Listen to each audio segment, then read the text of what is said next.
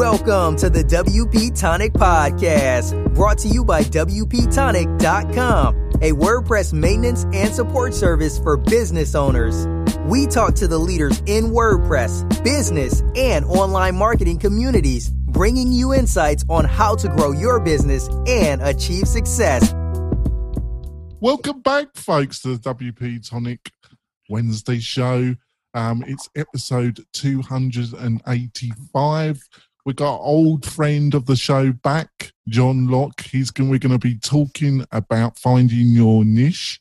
We're also going to be talking about SEO and membership sites. And then in the bonus content, we'll find something else that's going to be really interesting. And we'll tell you closer to the end of the show what that particular topic's going to be. Before I'm going to let John quickly introduce himself and my co-host Kim. John, would you like to introduce yourself to the listeners and viewers? Sure thing. My name's John Locke. My business is Lockdown Design, and we do SEO for manufacturing and industrial companies. Yeah, the heavy lifters, as they say. Kim, would you quickly like to introduce yourself to the listeners and viewers? Absolutely. I'm Kim Shivler. I'm a communications instructor and strategist. I help people build teams as well as online courses and membership sites. As she keeps me under control, folks. I also like to mention that you can watch this show live on Wednesday at around 9 a.m. Pacific Standard Time on the Facebook and the WP Tonic Facebook page. All you have to do is put WP-Tonic show and up it will come. Before we go into this great chat, I just want to quickly mention our major sponsor, which is Kinsta Hosting. And what is Kinsta Hosting? They only host WordPress. They specialize in WordPress from day one. They're a boutique hosting company, not too small, not to have all the bells and whistles.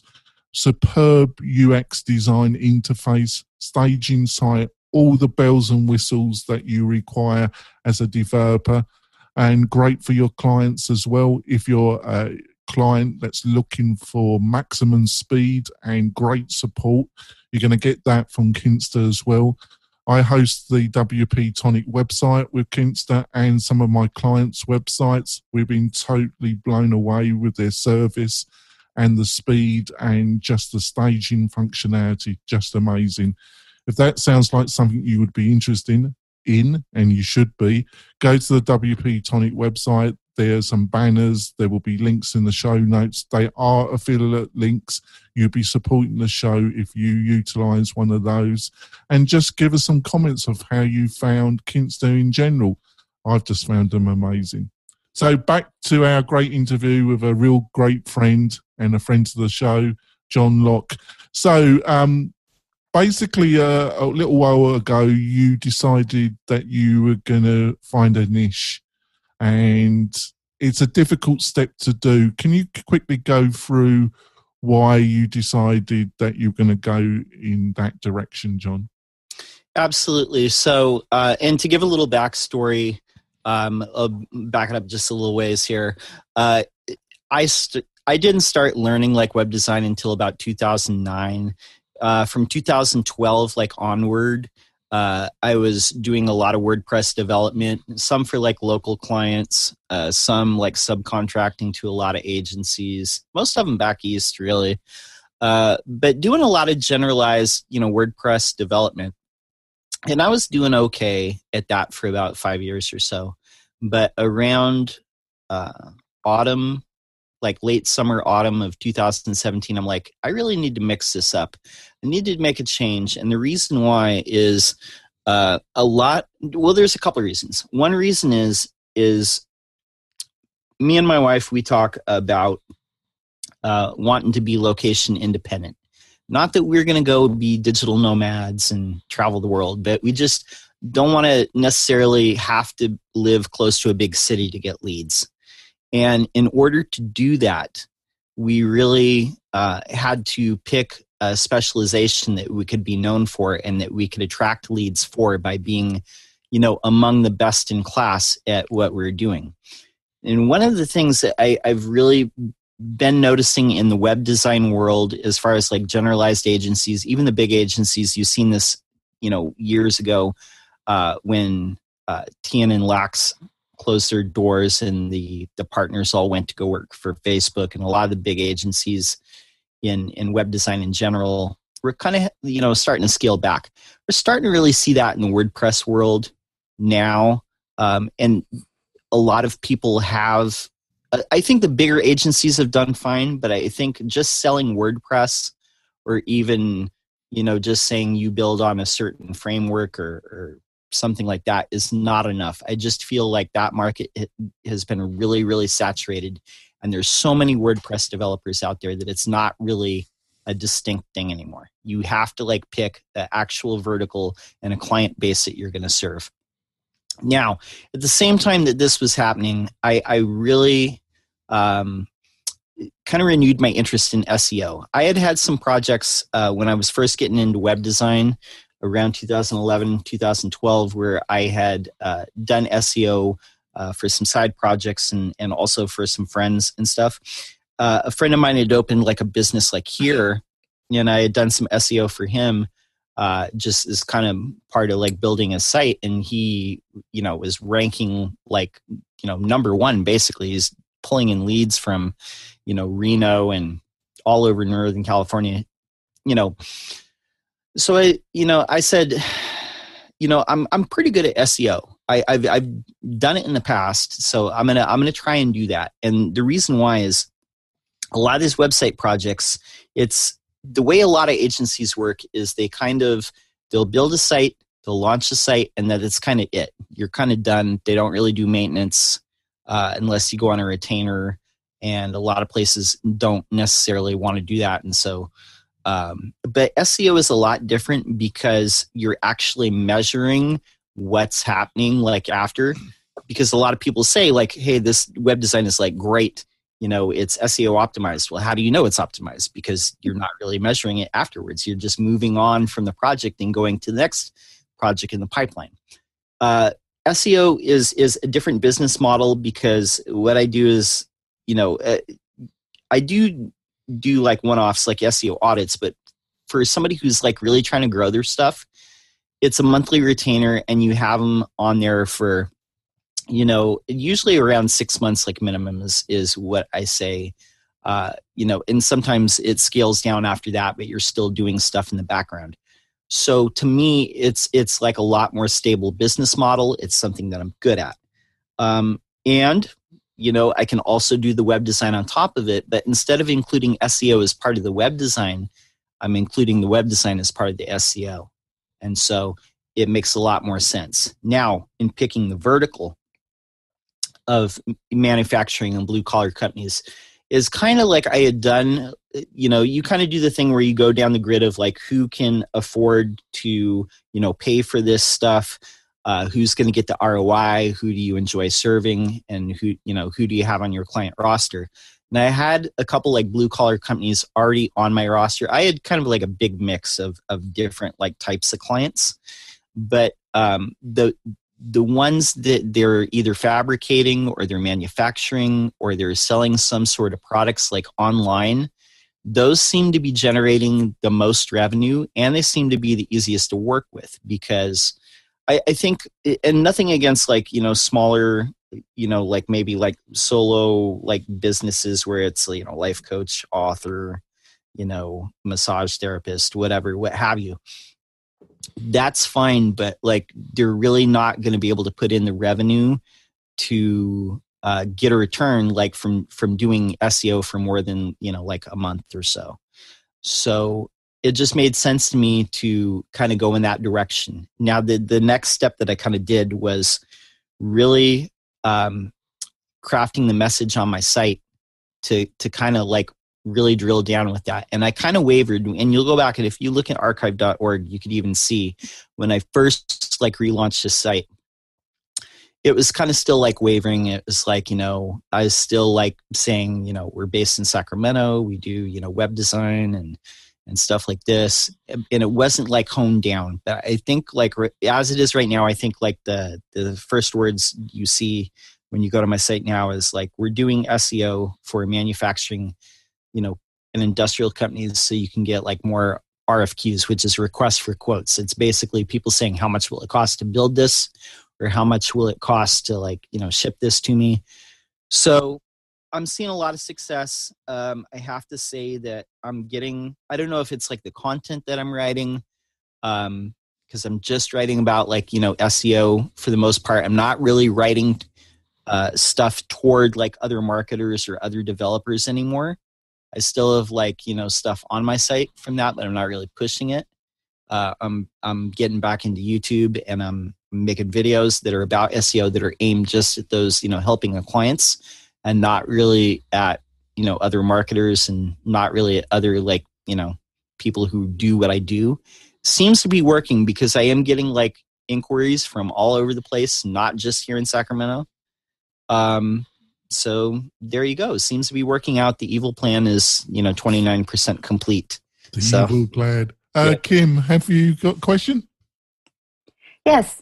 How much, when you're dealing with these companies, they're the blue collar, so I think a lot of times, like you said, manufacturing, local businesses, et cetera.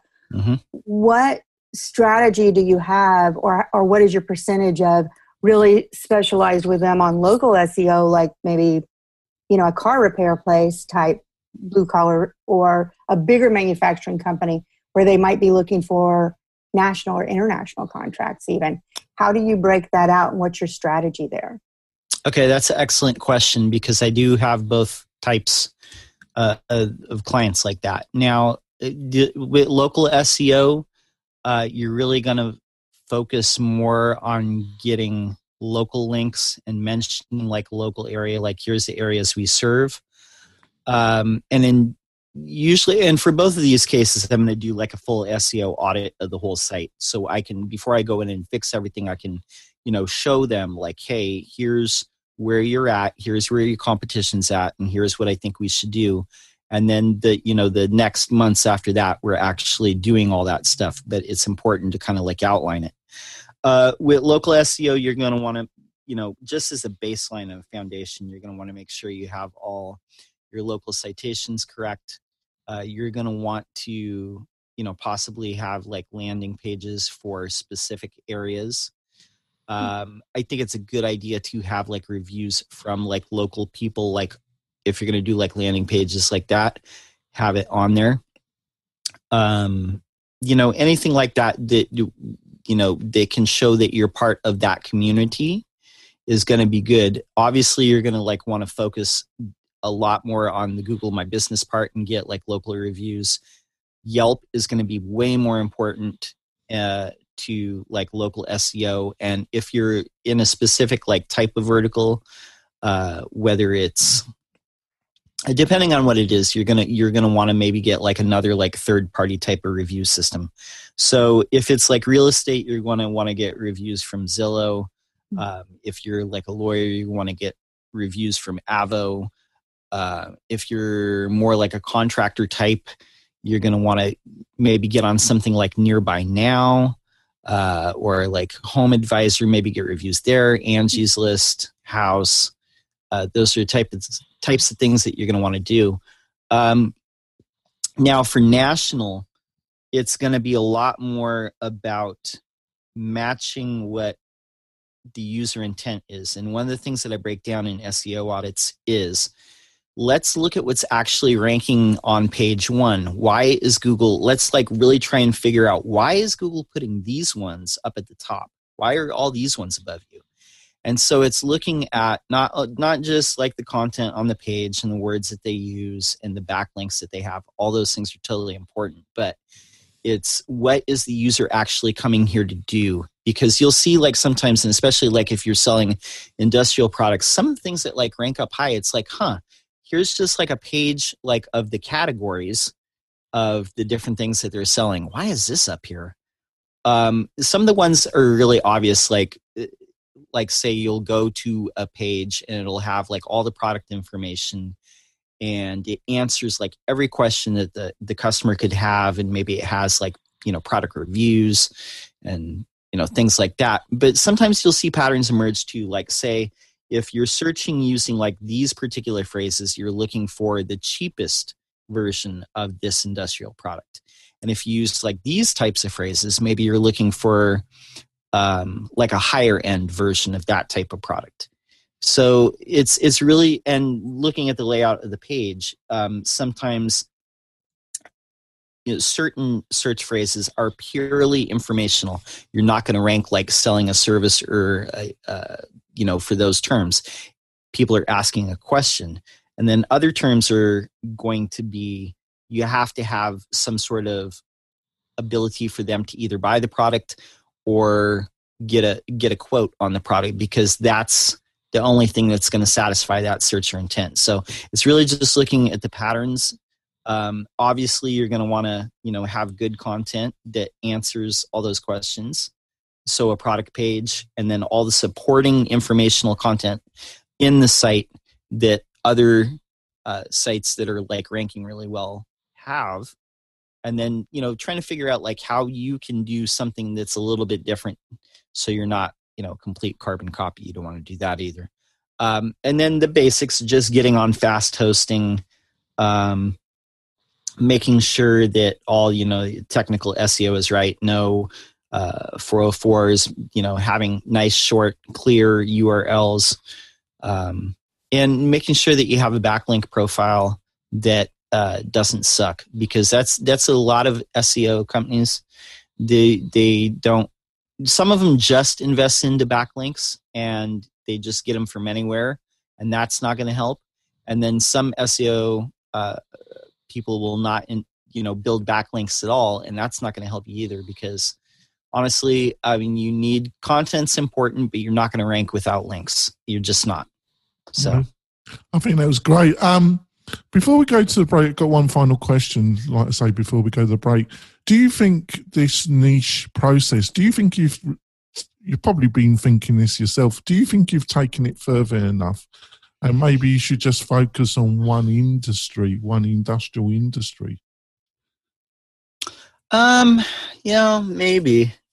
But I think for now, it's casting a wide net. I think if I was to get a bunch of the same types of clients, it might end up like competing against one another, and that might be a little tricky. Yes. So I think for right now, it's the right, it's dialed into the right intensity. So. Yep, that's a really good point. Thanks for that, John. We're going to go for our break, folks. When we come back, we're going to be talking about SEO around membership sites and what John thinks. If you're looking to start your membership site, or if you've got a membership site, what are some of the things you've got to consider to get that traffic to have a successful membership website? We'll be back in a few moments, folks.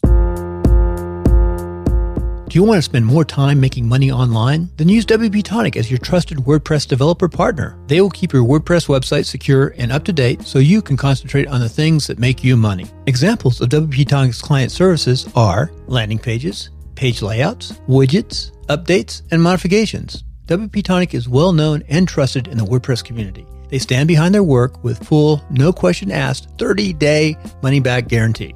So don't delay. Sign up with WP Tonic today. That's WP-Tonic.com. Just like the podcast. We're coming back. We've had a great discussion with my friend John Locke about SEO and about why he's niched his own agency and why that's, I totally agree with John, why that's so important. So onto the subject of membership sites. So you already have covered some of the things, but what are some of the considerations? Somebody's got a lot of balls in the air when it comes to a membership site. They've got the technology, the content, and then they've got to get people to the site. So if you had somebody approaching you with a membership site, what would be some of the advice you would give them around SEO, John? Well, there's a couple things that you're going to really want to do. And I think first is have a lot of great free content. I think where a lot of membership sites jump the gun is just expecting people to buy into their stuff without really having, gotten that brand loyalty. If you look at like a product ladder, Free content would be the lowest rung. Maybe like some sort of, ebook or small product might be next. You want to obviously get people on some sort of recurring membership thing where they're, buying into your paid content. But I think your free content needs to be almost as good. And for a couple of reasons. If you don't have good free content, you're not going to build up an audience that's going to be necessary to, build a viable business off of. People talk about having 100 true fans. If you have 100 true fans that buy everything that you put out, you can have a business. But to get those 100 true fans, you're going to probably need thousands of casual fans first. So building things up, you got to get good at content creation. So the free content on your site, whether that's like podcasts, videos, written content, maybe a mix of all three. And I think also pushing out to, your email list, making sure that you're doing something unique within your emails as well that's providing value to people. I think it takes a lot of touches to really get people to buy into any sort of membership these days. You really have to be hammering it. So if you're not good at creating content on a daily basis, it's going to be difficult. Second thing I would say is definitely get allies that can help you promote that. I think you see that in the WordPress space. A lot of people do that pretty well. And I think the WordPress space is generally built to be good at that, where you have people like kind of promoting each other in a way that everybody benefits. And so when somebody does have a membership offering, or they have a product launch or like a course, you're generally aware of it because people, do podcast tours. Shout out Kai Davis. So those are the two things that I would say overall.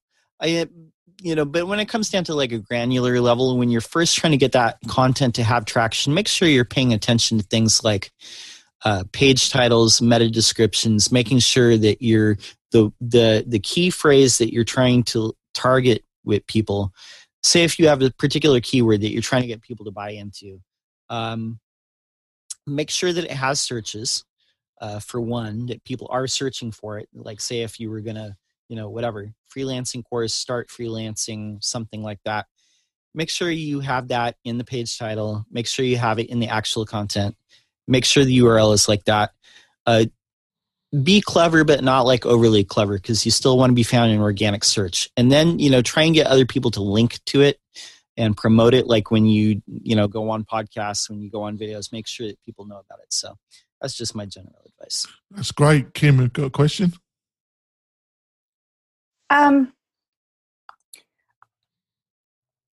Yes and no. I'll comment more, and then I want to hear John's feedback on that.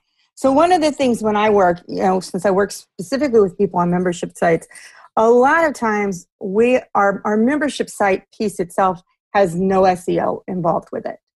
It's a subdomain that's completely segmented. Their main site is where they're building their audience. Once it's built, and many of these people have done it over years and years and years.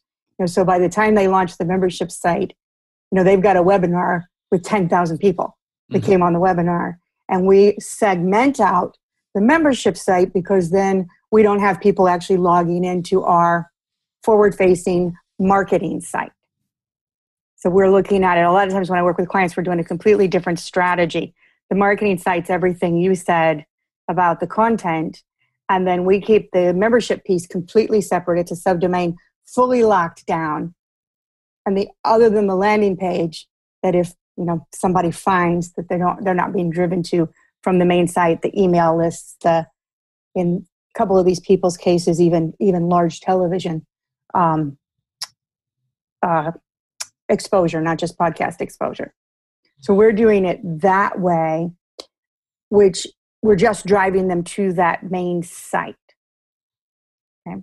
Your thoughts on that type of strategy? Yeah, it makes sense.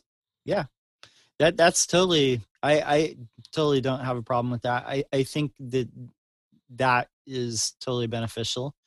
You're basically trying to get them hooked into your brand. I mean, ultimately that's it, what you're going for. It's almost not even about SEO is just kind of the hook that gets people in. You know, maybe they read like, you know, an article and then another article and they keep seeing your name, and pretty soon they're, you know, subscribing to your, you know, email list. Maybe they're watching your YouTube, and then, you know, finally they're, you know, taking the plunge on, you know, joining your membership site. So I think that's totally fine. Well, I think in an interesting way, this is also linked to our previous our discussion in the first half of the show, John, is that I think what Kim's just described is a client that's already built an established audience. But let's say you're trying to build content based on your experience, but you're also building your audience as well at the same time, which is a much harder road, but it's still achievable. But I think it's only achievable, funny enough, if you got to niche. You got to really focus on probably a smaller niche audience to start off with than what you think you should. What's your thoughts around that, John? Well, I think definitely, yeah. I mean, yeah, you want to be solving for one person. So definitely, like, you know, imagine that person in your mind, like, you know, who they are, what they desire, what is the better version of themselves that they want to be. You know, somebody like Ramit Sethi, he has his site, I Will Teach You to Be Rich.com. And like, you know, at first, you know, it took him a long time to get traction. A lot of people, you know, derided him, but it's basically, he's aiming at a certain type of person who's trying to either negotiate like a higher salary or earn more money. And all his content, like, consistently over time has been breaking down like why traditional financial advice doesn't work, and, you know, what you should do instead. But he's solving for a very specific type of person. And like I said, like, you know, any successful membership site, it's going to have a specific avatar in mind. Curtis McHale, he has basically like a coaching or mastermind group, but it's specifically for people who are creative entrepreneurs. That they're not even just creative entrepreneurs, but people who want to, you know, spend more time with their family, people who are like more family focused. They have small kids that they want to spend more time with. They don't want to spend all their time like working and miss that time. So it's a very specific avatar. So yeah, I do agree with that. What do you think, Kim? You know, your experience of working with clients, do you think that if they're not at that stage where they've got a massive audience, so they're trying to build an audience plus the course as well, they're going to have to really niche at a very tight market niche, which then they can start to get some traction. Would you agree with that, Kim? Yeah, I always recommend for people to really address a specific niche and not go too broad. Actually, no matter how large they are, how big of an audience they are, because the more you focus towards a specific audience, the more you're going to address and find the true fans that are going to buy everything you have. So I think that no matter what, now I still, even with people building out their new audience, in many, many cases, I will still divide it into two sites, a branding marketing site that brings them in, and then their learning platform, membership platform, etc., so that you're managing the two differently as far as where people are logging in and accessing that hidden content. But absolutely, on that branding site, the more that you can target your audience and speak just to that audience, the easier it's going to be to grow faster. And I think doing that kind of SEO research around key phrases is a good way, because obviously you don't want to take this too far, you know, that there's only like 10 people in the world that are interested in that specific niche. But on the other hand, doing basic SEO research on numbers will give you an indication if there's enough traffic and enough interest. And then you've got to make some kind of judgment call or qualifying, are people interested enough that they will pay to join a course for that particular subject? What do you reckon, Kim? Absolutely, because there are things people search for that they don't pay for. No, absolutely. And what do you think, John, there? How do you make that kind of, do you look at maybe what people are paying Google in AdWords around particular key phrases? Can that be indication that there's profit in that particular area? I think for some things, well, definitely, I yes and no. Yeah. I think for Google phrases that are going to be a lot of money, it's usually there's usually a lot of profit to be made. I would tend to think, from what I've seen, that a lot of the phrases that would be around membership sites might not necessarily have a high AdWords cost, but what I would look at is how many people are searching for certain things. And again, and if you're pulling like the people in your network, like, would you pay for this? Don't go by that. No. Only go by, like, do people actually shell out hard-earned money for this? That's it. Yeah. And you also got to see if there's a pain. You got to really do research on the questions people are answering about your particular subject, don't you, John?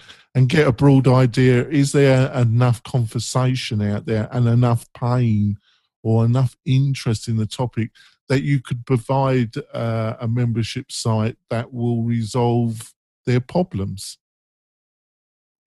Yeah, definitely. I think a lot of it is just, there's only a few things that people really pay for when you break it down. They want to make more money. They want to be healthier, or they, want to have like a better standard of living. I mean, those are really like the few things that people are going to, pay for, make more money or be in better shape or, something like that. Be a better version of yourself. Is trying to figure out, like, how many people are wanting to be a better version of themselves around the thing that you're offering. How can you help them get there?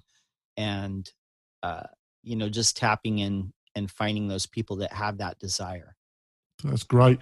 We're going to close it down now, folks, for the actual podcast part of the show. John's going to stay on with us. And in the bonus content, we're going to discuss some recent articles that you've seen that says, just producing great content will get people to your site, and what John thinks around those conversations. John, what kind of client are you looking? What are the best fit clients for you? And how can people get hold of you in general and find out more about you, John? Sure thing. So my best fit type of client are companies that were formed in the last 5 or 6 years that are making around $250K to $50 million. Most of them are in that $500,000 to $1 million range. And you're selling either some sort of industrial service or an industrial manufactured product, and you have a lot of established competitors that you're trying to beat. You're trying to overcome them and figure out how to get more traffic and customers through SEO. How you can find me is at my site, which is lockdowndesign.com. That's great. And Kim, how can people find out more about you and what you're up to, Kim? You can find me at kimshivler.com. Oh, that's great. And if you want to find more about WP Tonic, like I say, we're a service company that only specialise in maintaining and supporting our clients around WordPress with a speciality of membership and learning management systems. It's a passion for me, and it's just a great vertical for me and my team to help you get the results that you're looking for. Also, if you want to support the show, go to iTunes and get us a review. It really does help the show. and I periodically read some of them out, which is fun, and it does really help the show. So we'll be, like I say, you can watch more of this interview with John on the WP Tonic website. We're going to be discussing some recent articles that he's read and wants to comment on, and that should be good stuff. And we'll see you next week, where we're going to have somebody doing something interesting with WordPress. We'll see you next week, folks. Bye. Thanks for listening to WP Tonic, the podcast that gives you a spoonful of WordPress medicine twice a week.